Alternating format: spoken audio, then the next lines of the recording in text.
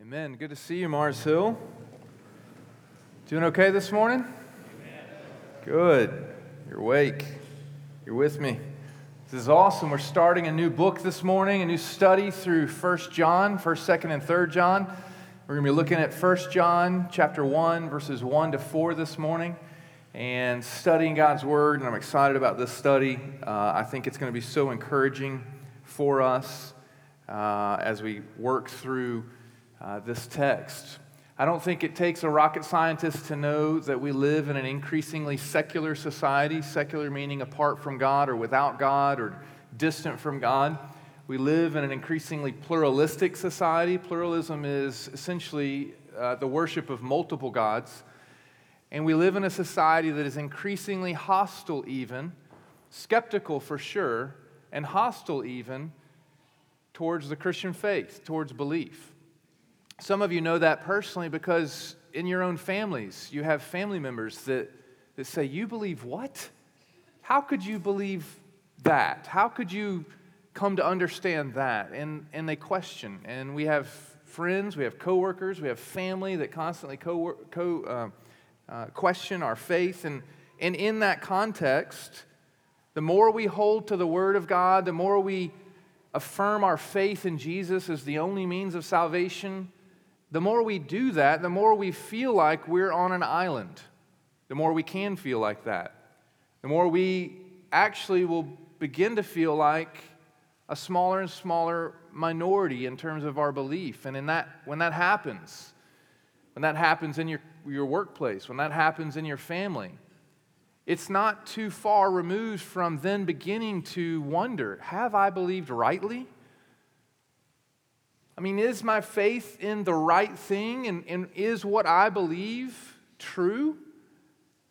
Is this word that we say that we believe is true and authoritative, inspired by God, God's very word? Is it true, really? And we can begin to question ourselves. We can begin to doubt. I don't know if you've been there. I've certainly been there in my Christian life. I've been there as a pastor. It's possible to, when you hold something, you feel like you're on an island alone, or if you feel like in a family context where people begin to question, you begin to go, wait a second, did I miss something here? And fortunately, in God's grace, in God's providence, He's given us the letters of 1st, 2nd, and 3rd John for that very reason. He's given us these letters to believers in that very context, in a secular context, a pluralistic context, a context in which Christianity is the minority, where Christianity is not championed, where believers are on an island. And in that context, these believers begin to question, did we believe rightly? Is our faith true? Is Jesus really who He says He is? Can Jesus really do what He says He could do? Can He really forgive sins, reconcile me to God? Can He do more than that, even restore this broken world? Is it true? And they begin to doubt and they begin to question. And there were even false teachers questioning the teachings of Jesus, the person of Jesus, the work of Jesus. And so in that context, it's really nothing but the Garden of Eden all over again. Did God really say? Does He really know what's best for your life?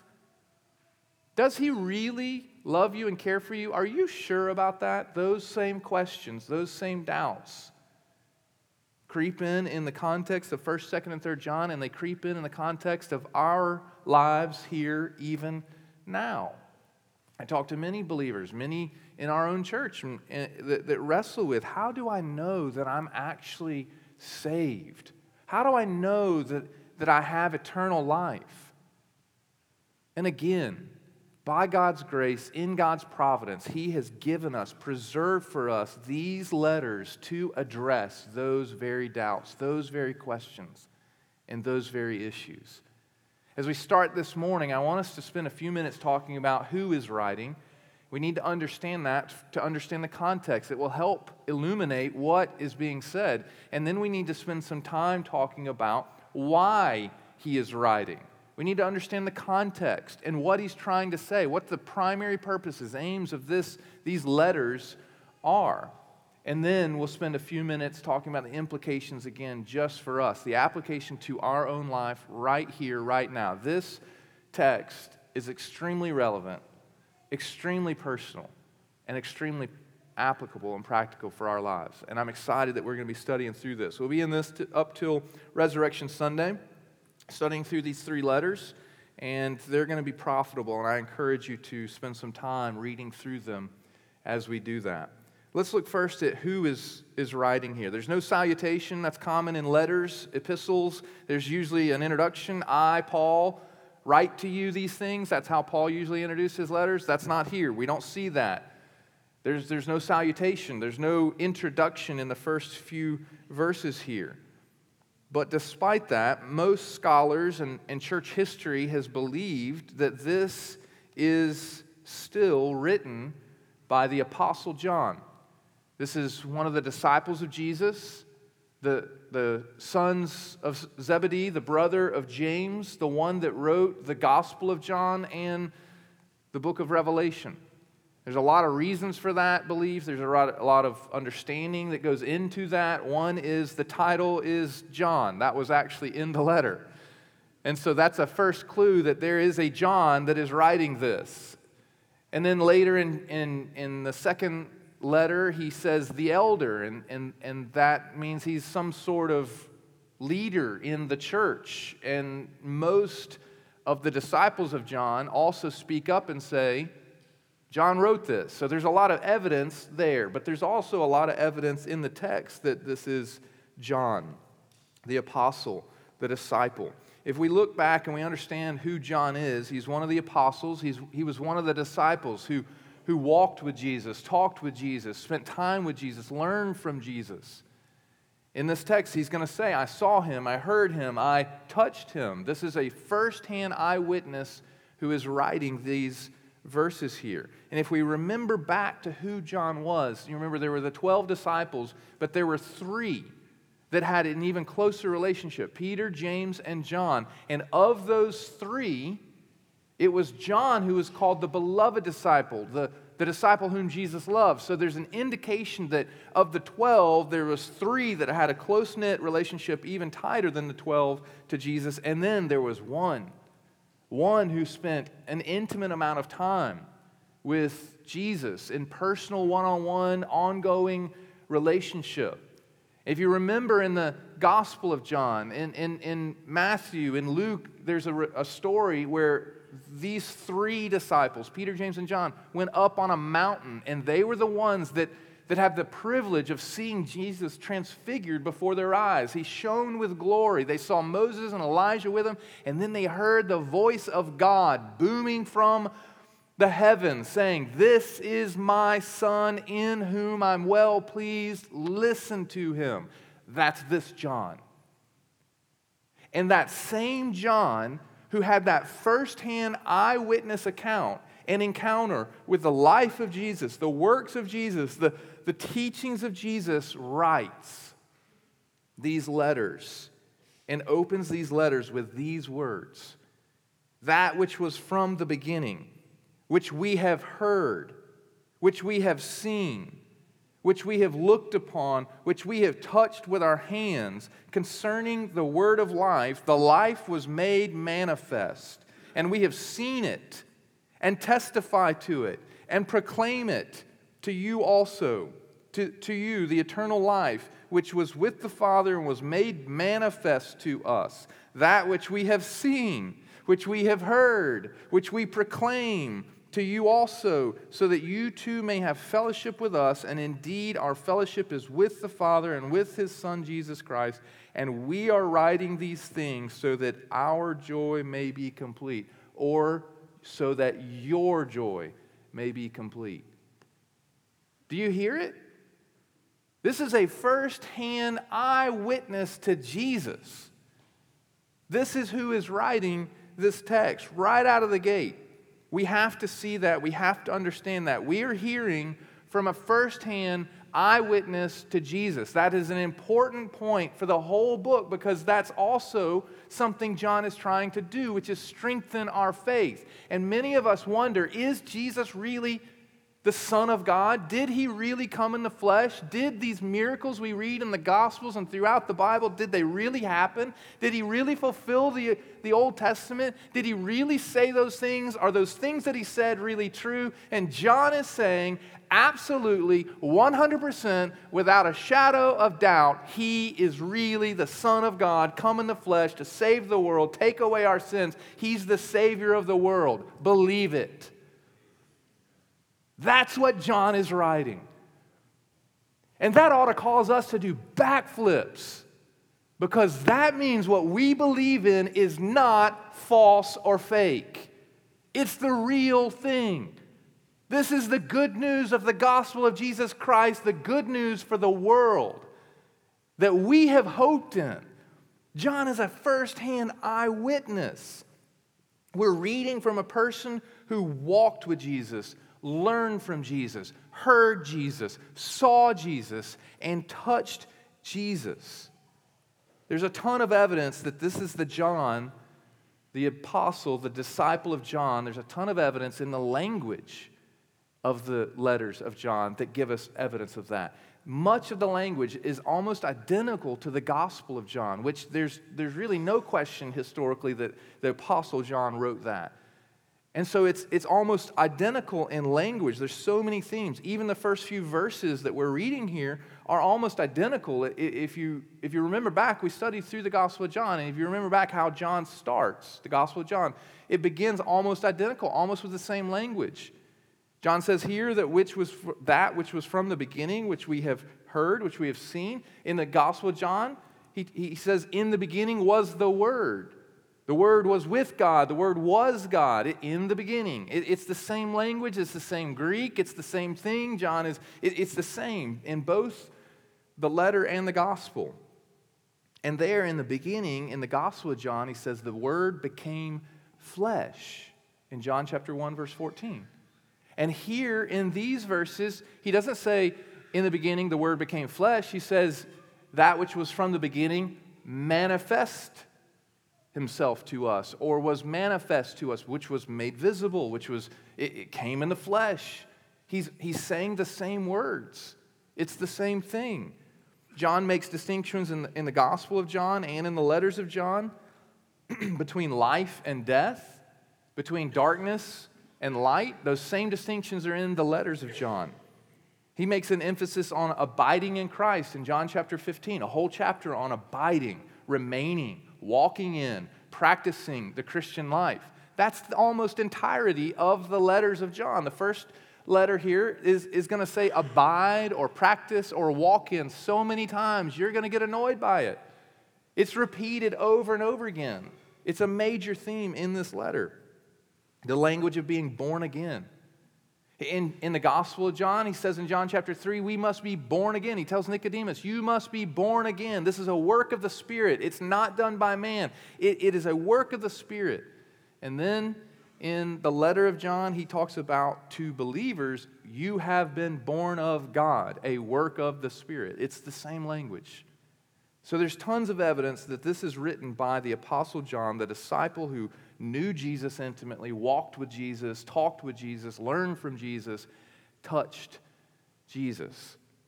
And what's interesting, though, is the style. The language is almost the same, but the style is radically different. The style of the two letters, the letters of John and the Gospel of John, are so different. One is a theological work trying to make the argument for unbelievers of who Jesus is so that they might believe. These are letters written to believers to strengthen their faith. And these letters are written in a personal, pastoral, caring tone and way. And that leads us to why he is writing. John was not only a disciple, not only an apostle, but he was also a pastor.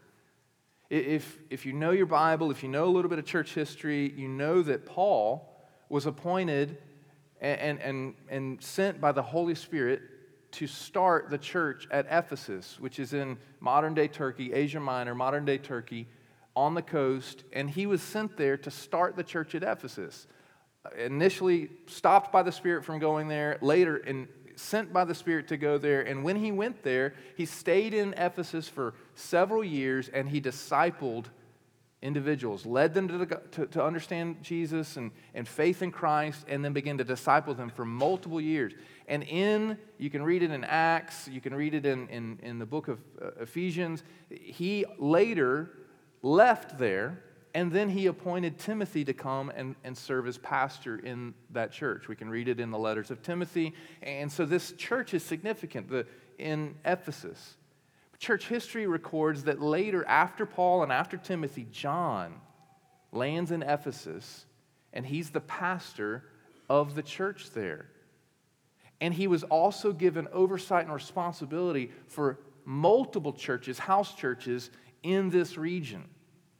And so John is writing as a pastor. And if you know your geography in Asia Minor, which is modern-day Turkey, and you know where Ephesus is, you know that it's only an hour drive up to Laodicea, Colossae, which is where the church of Colossae in the book of Colossians was written to, Hierapolis, Smyrna, Pergamum, Thyatira, Sardis, Philadelphia. 7 of those churches are, if you read the book of Revelation, the first chapter, are the churches that John writes to address some issues in.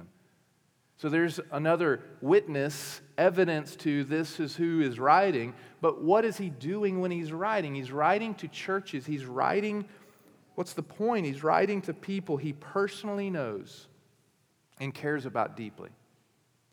He's writing to people he personally knows and cares about deeply. People he's spent time with. People he's pastored. People he's encouraged. People he's walked through life with. And that bleeds out in the text repeatedly. Over and over again, he talks about these are believers that he's writing to. And that's over a dozen times in the text. We can see examples of this, but a few examples. 1 John 2:20-21. But you have been anointed by the Holy One.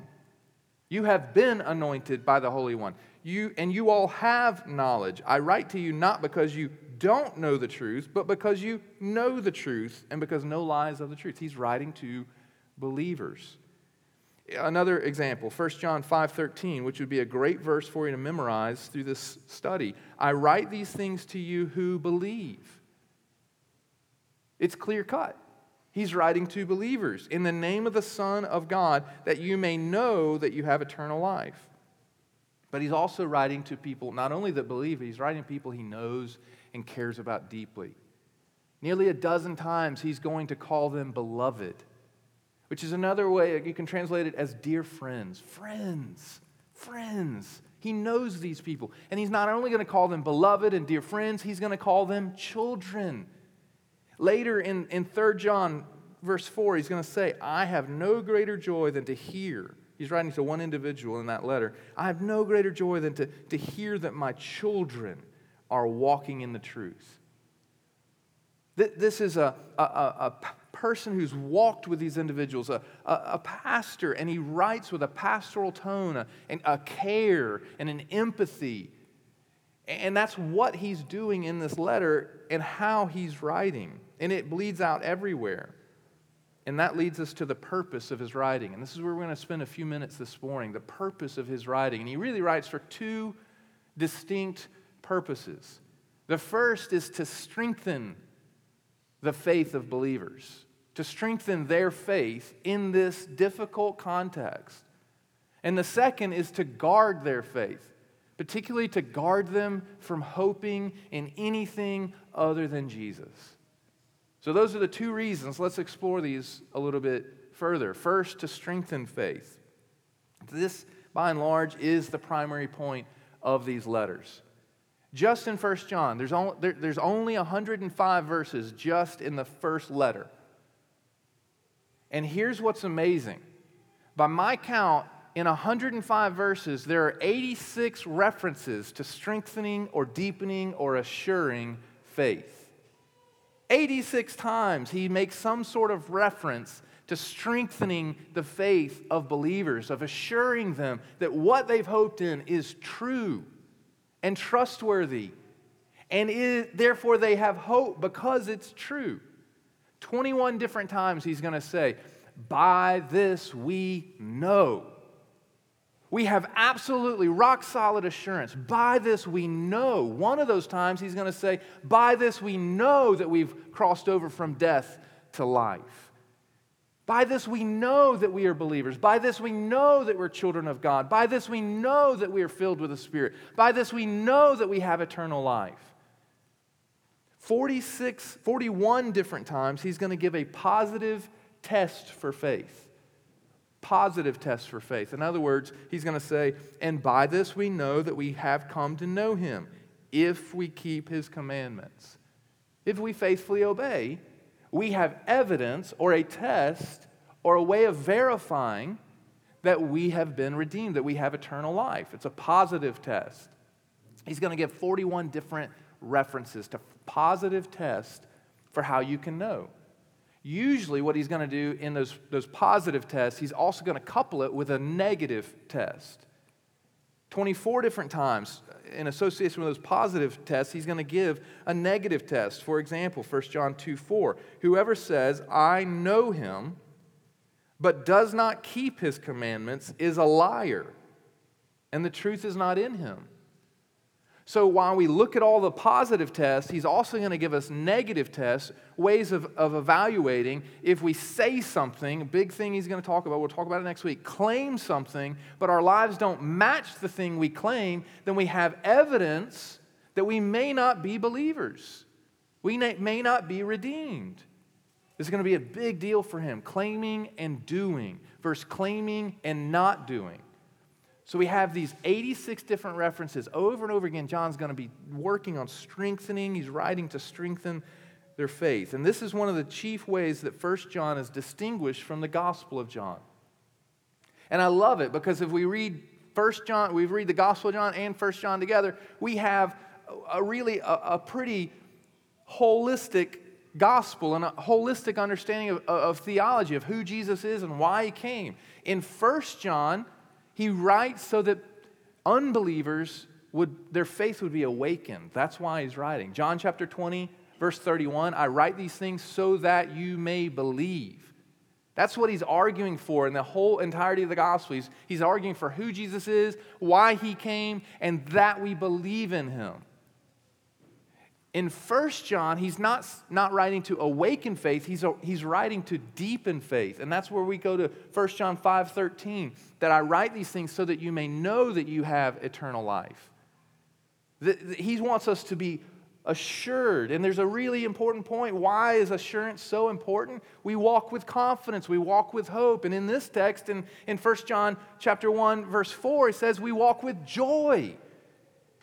We have confidence, hope, and joy. We have fellowship together. We know who's in with the faith and in with Jesus and who's not. And we have confidence, hope, and joy in that fellowship. So in one, he's writing to awaken, and the other, he's writing to deepen. Said another way, he wrote the Gospel of John so that unbelievers would be transformed by the gospel. He writes the letters of the Gospel of John. I keep mixing those up. He writes the letters of John so that believers would live out the gospel-transformed life. And therein is another major theme for him. If you are redeemed, live like it. That's going to be an emphatic point that he makes over and over again. It's not something that's just inside. It also works itself outside into our words, into our actions, into our habits, into our hearts. And that, again, is another major distinction. I mentioned John chapter 3 where Jesus is speaking to Nicodemus and he tells him, you must be born again. And Nicodemus asks him, how does that happen? And Jesus tells him, it's by a work of the Spirit. It's not by man's effort, man's works, man's ability. It's by the work of the Spirit. And then he says something interesting. He says, and the Spirit blows where he will. He's the wind. He goes where he wills. He redeems. He works. In other words, it's another way of saying you cannot do this. It's a work of the Spirit. And a question comes up for all of us. Okay, well then how do I know that I've been redeemed. If it's not by my works and it's by the Spirit and the Spirit goes where He wills, then how do I know? Well, if the Spirit is wind, we can know where He works by the rustling of the leaves. And 86 times, John's going to give us evidence of the rustling of the leaves of the Spirit in the believer's life. How do I know who's a believer? Where are the leaves rustling in the way that John's going to talk about? So these are, again, distinctions and lead us to understand better what John is trying to do. It's interesting. One of the foremost commentaries on, an old commentary and foremost commentaries on the letters of John doesn't label it a commentary on the letters of John. It doesn't label it 1st, 2nd, and 3rd John letters and introduction and commentary. He labels it test for life. Why? Because he rightly understands that the whole point of these letters is to give test or evidence for life, for eternal life in the life of a believer, the rustling of the leaves of the Spirit in an individual's life. So John is pointing out where life is found in Jesus, and then he's telling us how we know that it's been found in an individual's life.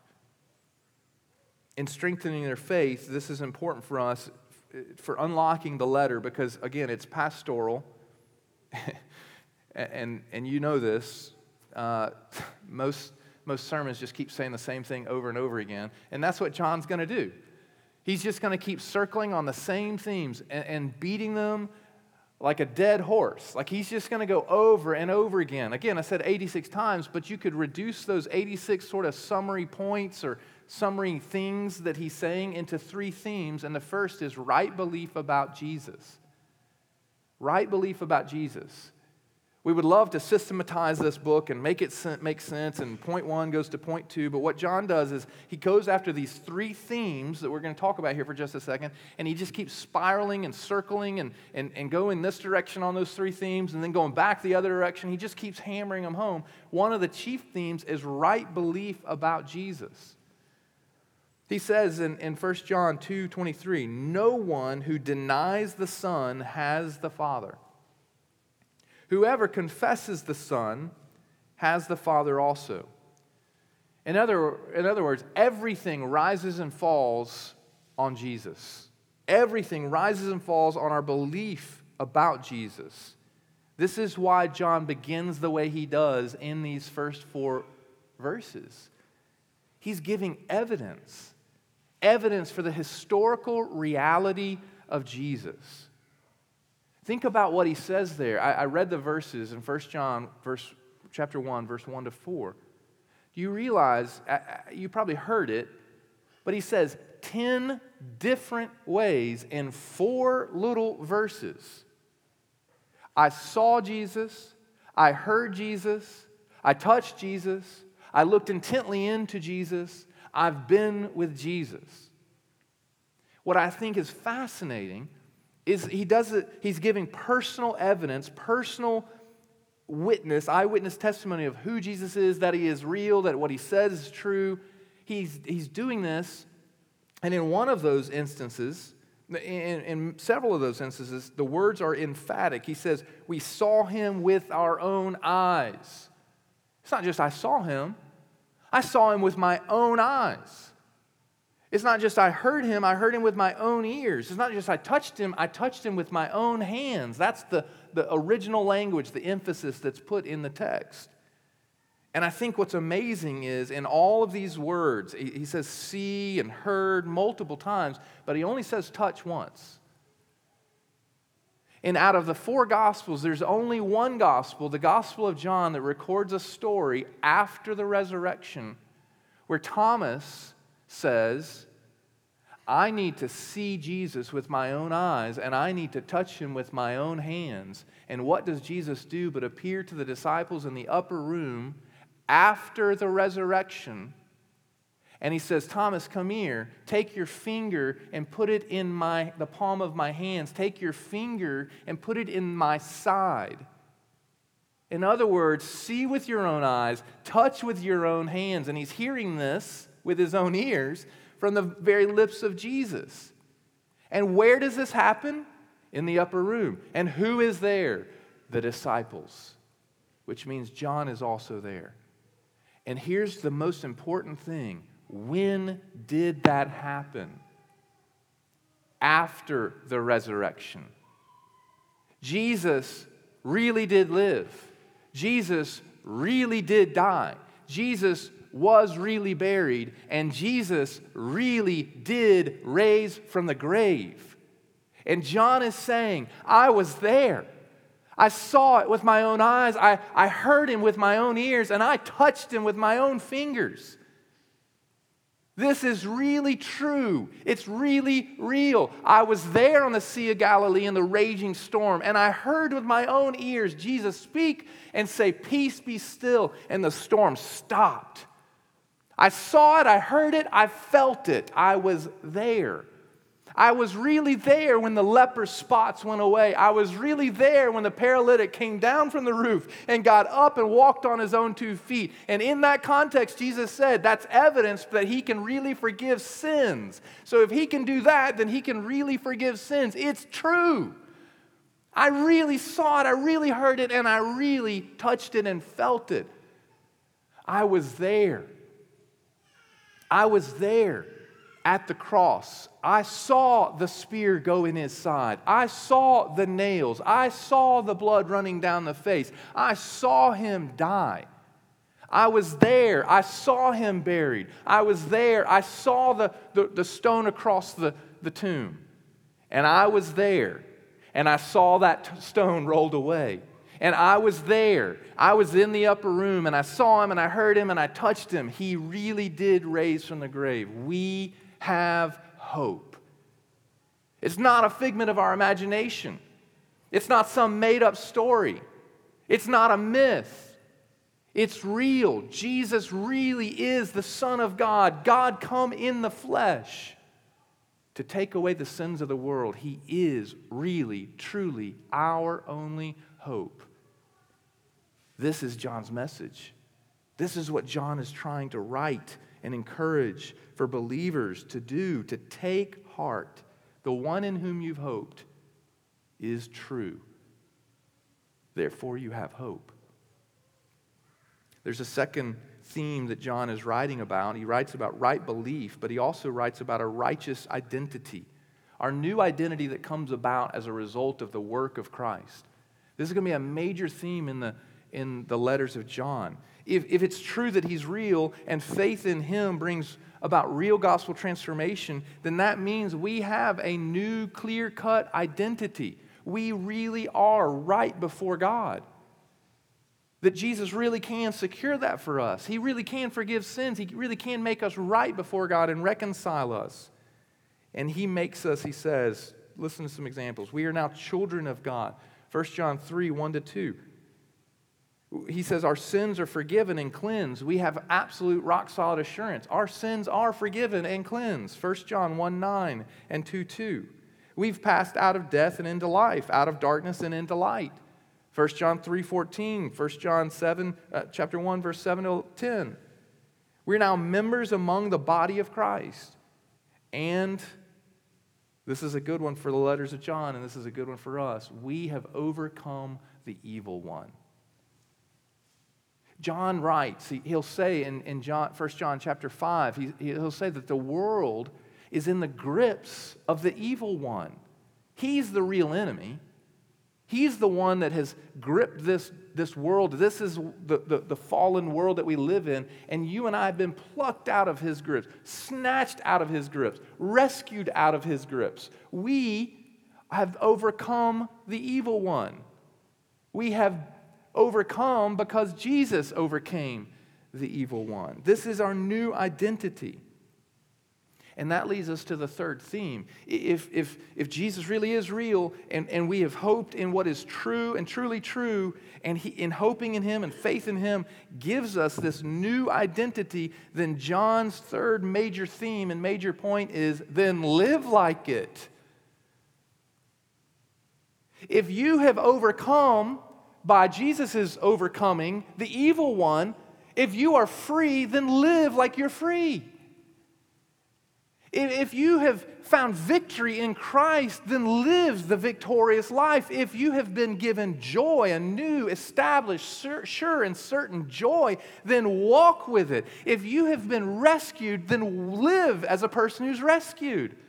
This is going to be one of his major themes that he's going to hammer over and over again. In other words, it's just another way of saying, take heart, be strengthened, stick out your chest. You've not hoped in a charlatan. You've not hoped in someone who can't deliver on what he promised to deliver. You've hoped in the Son of God, Jesus. And you have real hope. Live like it. Breathe like it. Talk like it. Smell like it. Act like it. Live, love, serve, go like it. This is one of his major themes. It's going to come out in the language of abide, practice, walk, faithfully obey. Those are the ways he's going to say that. He's going to say it over and over again.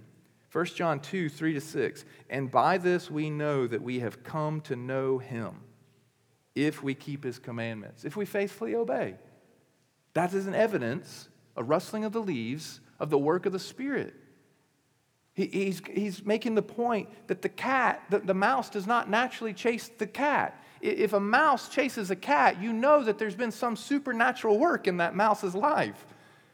If you obey the commands, delight, Psalm 1, in the Word of God, the commands of God, something supernatural has happened in your heart.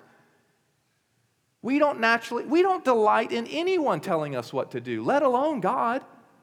But to delight in his commands, to see them, as John's going to say, as less and less burdensome and more as the source and hope and means of living in life and joy. A person who says that and sees that and delights in that, something supernatural's happened in their heart and their life. 1 John 3:23. And this is his commandment, that we believe in the name of the Son of Christ and love one another just as he has commanded us. You see the two halves of the greatest commandment. Love God through Jesus and love others. But it's loving others. It's our words, it's our attitude, it's our actions, it's our service, it's our sacrifice. The same words, actions, sacrifice that Jesus did for us. It's in doing that for others that we have another piece of evidence, an outward working of the inward identity of right belief. So right belief gives us a new identity, and it must be worked out. Now that leads us to a question, okay, why does John need to write these letters to strengthen faith for believers? Why do believers need their faith strengthened? You know the answer to that. Because everyone in this room has had their moments of questions and doubts and worries and anxieties and fears related to, have I believed and hoped in the right thing?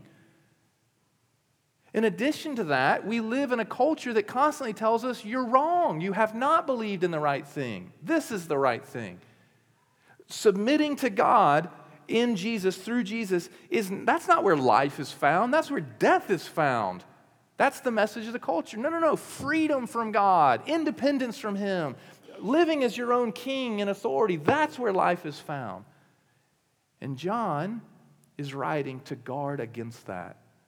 Because in this context, there are teachers. He's going to call them deceivers, false prophets, and even shocking and astonishing language, call them antichrists, plural. They are anti-Christ. They are anti-Jesus. There are false teachers in their midst that have gone out from their midst that are teaching them that Jesus is not the way, that life is not found in him, that what you need, where do you want to find life? Life is found in being your own king and living how you want to live.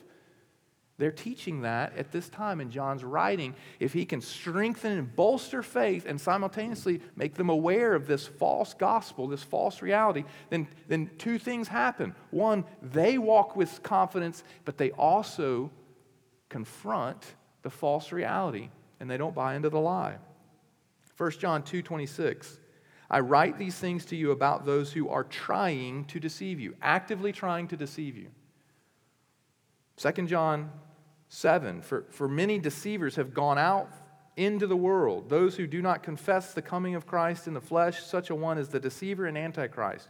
He calls them again false prophets, deceivers, antichrist. What were they teaching? Two things particularly. They were questioning the reality of Jesus. They were questioning the reality of Jesus, particularly that he was God in the flesh. In other words, that he really came. And the second thing implied in that is they were denying his necessity and sufficiency for our salvation. They denied that Jesus was the Son of God, God in the flesh, come near to us, Savior of the world, the one who takes away sin. They denied that he lived, that he died, that he was resurrected from the grave to return again one day. And they didn't just deny it, they were actively trying to teach against Jesus and deceive others into believing this false truth. And here's the interesting thing. If we deny that Jesus takes away our sins, we're either saying, one, that I don't have sin that needs to be taken away, or two, I don't need Jesus to do that. I can handle that on my own. And he says that right out of the gate. Anyone who says that he has not sinned or has no sin is a liar and deceives himself. And then over and over again, he's going to say that Jesus is the one who atones for our sins, is the propitiation for our sins, is the one who takes away sin. In other words, if you believe this, if you deny Jesus, then the only alternative, it's not no faith, it's faith in yourself. It's faith in your own brilliant intellect. It's faith in your own brilliant abilities. It's faith in you. It's faith in you knowing what's right in the world and wrong in the world and having the solutions to the world. It's not no faith. It's faith in yourself. And John is saying that is not the gospel. That is not a gospel. That is not a good news. That is not good news at all. That's death. That's the garden. Anyone, he says emphatically, who denies the Son has the Father. No one who denies the Son has the Father. Whoever confesses the Son has the Father. And we need to understand, to confess the Son's no magic incantation. It's not just to say Jesus' name, Jesus Christ. It's not a magic incantation. It's not just saying his name. It's to confess he really is God. He really did come in the flesh. He really is Lord. He really is King. And he's really King of my life. I'm not King. I'm not God. I can't save myself or anybody else in the world. Only Jesus can. That's what it means to confess Christ. And anyone who confesses that has the Father, John says. This belief will be reflected in your life. And that's the big point that John's going to make. If you deny that Jesus is sufficient for salvation, enough. If you deny that Jesus is enough for salvation, then what you're going to do in your own practice in life is say, okay, well, I need Jesus plus a little bit of my self-effort. It's going to be reflected in your life. If you deny Jesus really is necessary for salvation, then it's going to be reflected in your life. Well, I need something else to make me feel whole and justified and right in this world and before God. Hey, look at my resume. Look at what I've done. Look at my accomplishments. Look at my, it doesn't have to be spiritual resume. It could be your physical resume. Look at all that I own. Look at all that I have and bought and sold and everything else. Look at me, look at me, look at me. Your hope is in you. But reverse it. If our faith is in Jesus, Jesus alone is my means of reconciliation to God. It's going to be reflected in my life. It's going to be reflected in humility. It's going to be reflected in how I submit to His will and yield to Him. I'm under new management. There's a new king in town. It's going to look different. I'm going to sound different and act different and smell. The aroma of Christ is going to be different than me. What does all this mean for you and I today? Implications for us. First, we need to remember the context. John is writing to churches, believers and churches in a largely secular, largely pluralistic society where they worship multiple gods, where they don't even have a context for God or deny God outright or even deny Jesus as our means of relationship to God. He's writing to that context. A culture that is largely skeptical and in some cases even hostile to the Christian faith. We could explore Paul in Ephesus and the Temple of Artemis. Go read Acts chapter 18. You'll get the gist. And that's the context in which John writes and the context of these churches that he's writing to. And in that context, on that island, with increasing hostility and skepticism and criticism, these believers, like you and I, begin to question their faith, begin to wrestle with their faith, begin to question, have I believed rightly? And is what I believe true? Is it based on my belief, or is it true regardless of my belief? Is Jesus really the Son of God? Can he really take away sins? Can he really do what he said he could do? How do I know for sure I've been redeemed and have eternal life? How do I live this faith in the world? These are questions that they were asking. And what does John write? Oh, no, my friends, my dearly beloved, my children. The one in whom you hoped is truly true. The only truly true thing in the world. The one in whom you've hoped is life himself. The one in whom you've hoped is eternal life. In 1 John 1-4, he talks about eternal life and being made manifest and life eternal being made manifest. Eternal life isn't just a thing we receive. John's saying it's a person. It's a person we have a relationship with. And anyone who hopes in him has real life. He really lived. He really came. He really died. He really can take away sins. He really is the only means of reconciling you to God. He really is our only hope. With that context, we need to remember there's nothing new under the sun.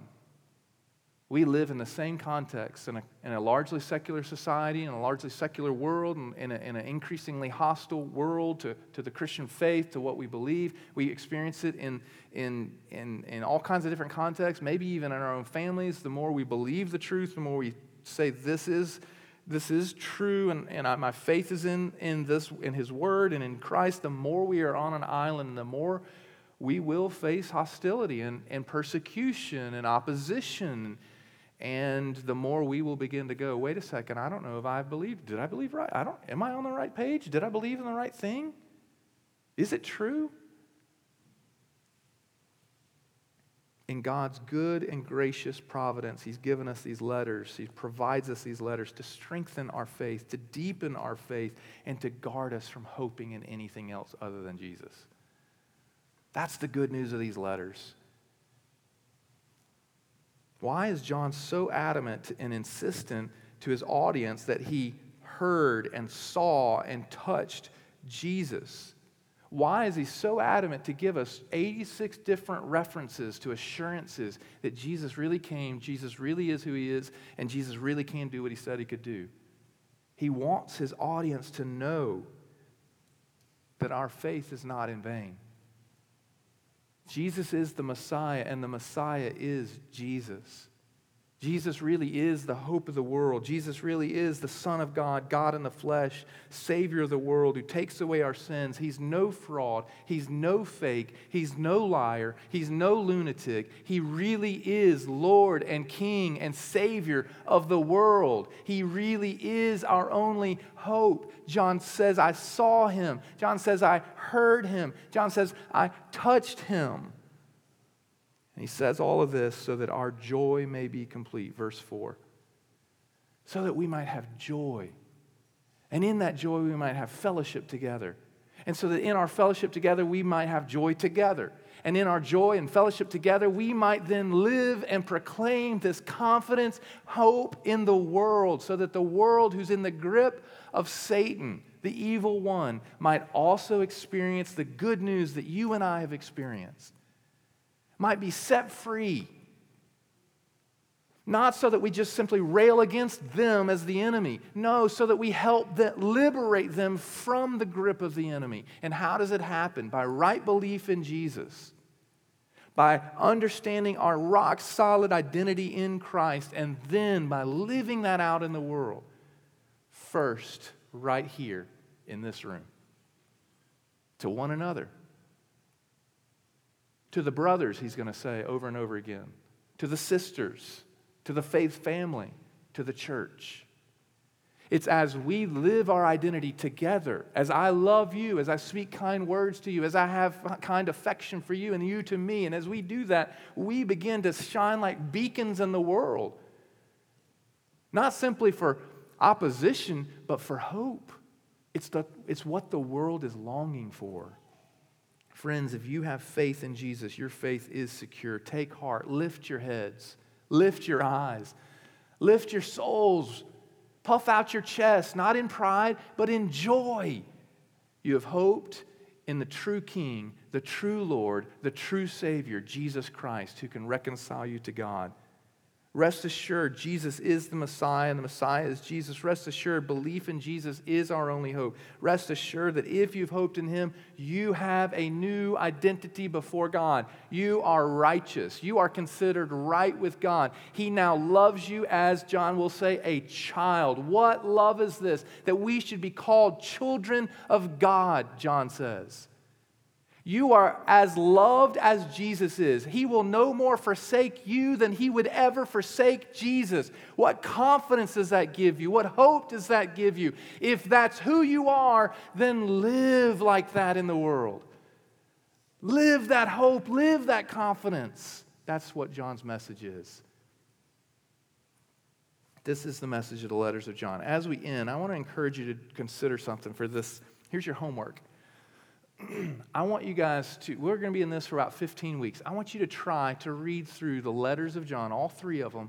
Try to read through them at least 3 times during those 15 weeks. They're not long. It's possible. Just read through them. The more you read through them, because they seem scattered and disjointed. They read like Proverbs almost. It's like this saying, and how does that connect to that saying? The more you read through them, the more familiar you will get with these themes and the ultimate goal of John. So I would encourage you to read through them for the next 15 weeks or so and try to read through them at least 3 times. I also want to encourage you, as individuals, maybe as community groups or in some kind of context as families, pick 3 or 4 or 5 verses out of the gospel, out of the letters of John, and try to memorize them. Hide them in your heart. I want to encourage you to start with this one, 1 John 5:13. That's the whole thesis and whole purpose of the letter of John. And it's also what you're longing for. Assurance that you've been redeemed and have eternal life. I write these things to you so that you may know that you have eternal life. And then lastly, as we gather, as you study it, as we gather in smaller groups and settings and whatever that may be as a family, as we study through this, let's pray Psalm 119:18, which says, "Open my eyes that I may behold wondrous things out of your law," out of your word. Open my eyes to the joy and the confidence and the strength and the hope and the good news of the gospel from these letters. Let's pray. Heavenly Father, thank you so much for your word. Thank you so much for preserving these letters for us who doubt, us who wonder, us who worry, who are so anxious. Lord, thank you for the reminder, the confidence. It's really not in us, it's not on us, and that's one reason we get so anxious. We think it's about us and our work and our actions, but instead it's about Jesus, and John gives us the evidence. It's about His work, it's about His person, it's about Him coming in the flesh. All eyes, all ears on Jesus. May that be what leads us to right belief, and may that be what strengthens our identity in Christ, and may that be what leads us to live out in the world. Thank you for this word. Thank you for these letters. Thank you for this encouragement. Holy Spirit, may you take the teaching of your word, the study of your word, and may you fan the flame in our hearts and our lives. For the skeptic in the room who doesn't believe on Christ, may they have heard evidence today. For the believer in this room who's nervous and anxious, may they be strengthened today. We pray all these things in Jesus' name. Amen.